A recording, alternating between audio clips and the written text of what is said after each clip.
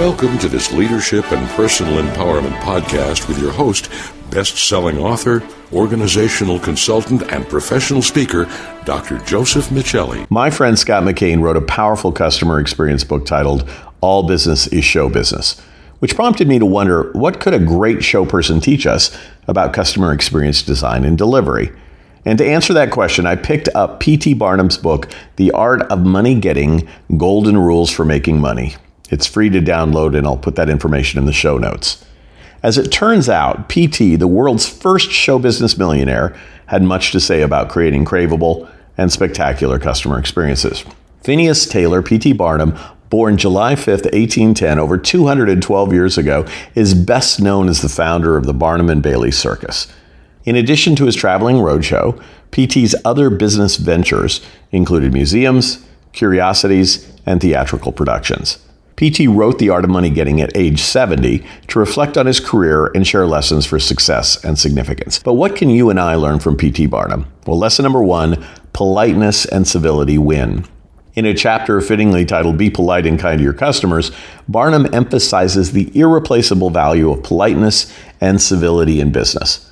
Unexpectedly, this king of circus posters and billboards contends that no eye-catching marketing can offset the negative impact of harsh or inconsiderate customer treatment.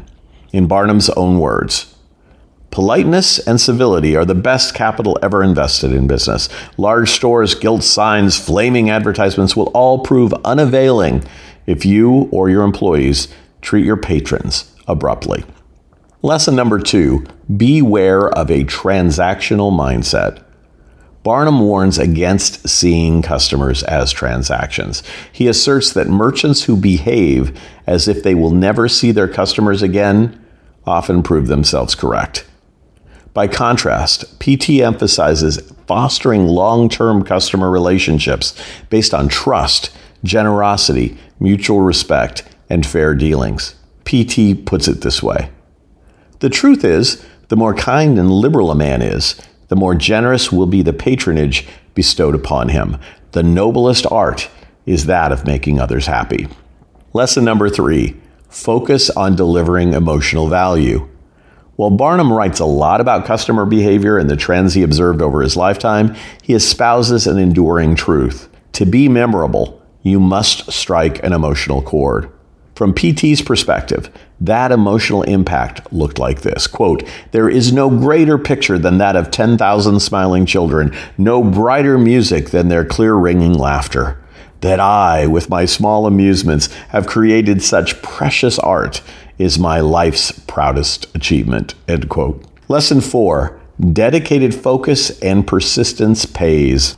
While Barnum is remembered for creating the greatest show on earth, his career was fraught with many business setbacks. Given those challenges, PT emphasized the importance of dedication and resilience, traits critical for those who seek to elevate human experiences.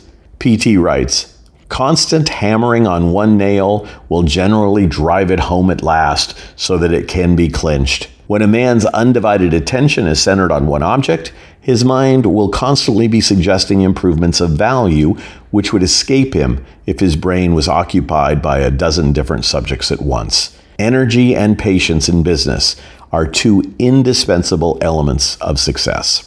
As we navigate the ever-changing business world, what current books or teachings will stand up 2 centuries from now?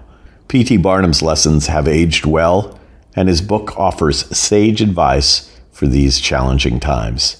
Hats off to the greatest showman on earth. To receive an infographic with this content, please visit josephmichelli.com/blog. We can also talk about how you can create memorable experiences. Simply reach out to me at josephmichelli.com/contact. Also, if you haven't already, I hope you'll share this podcast or subscribe to it wherever you get your podcasts.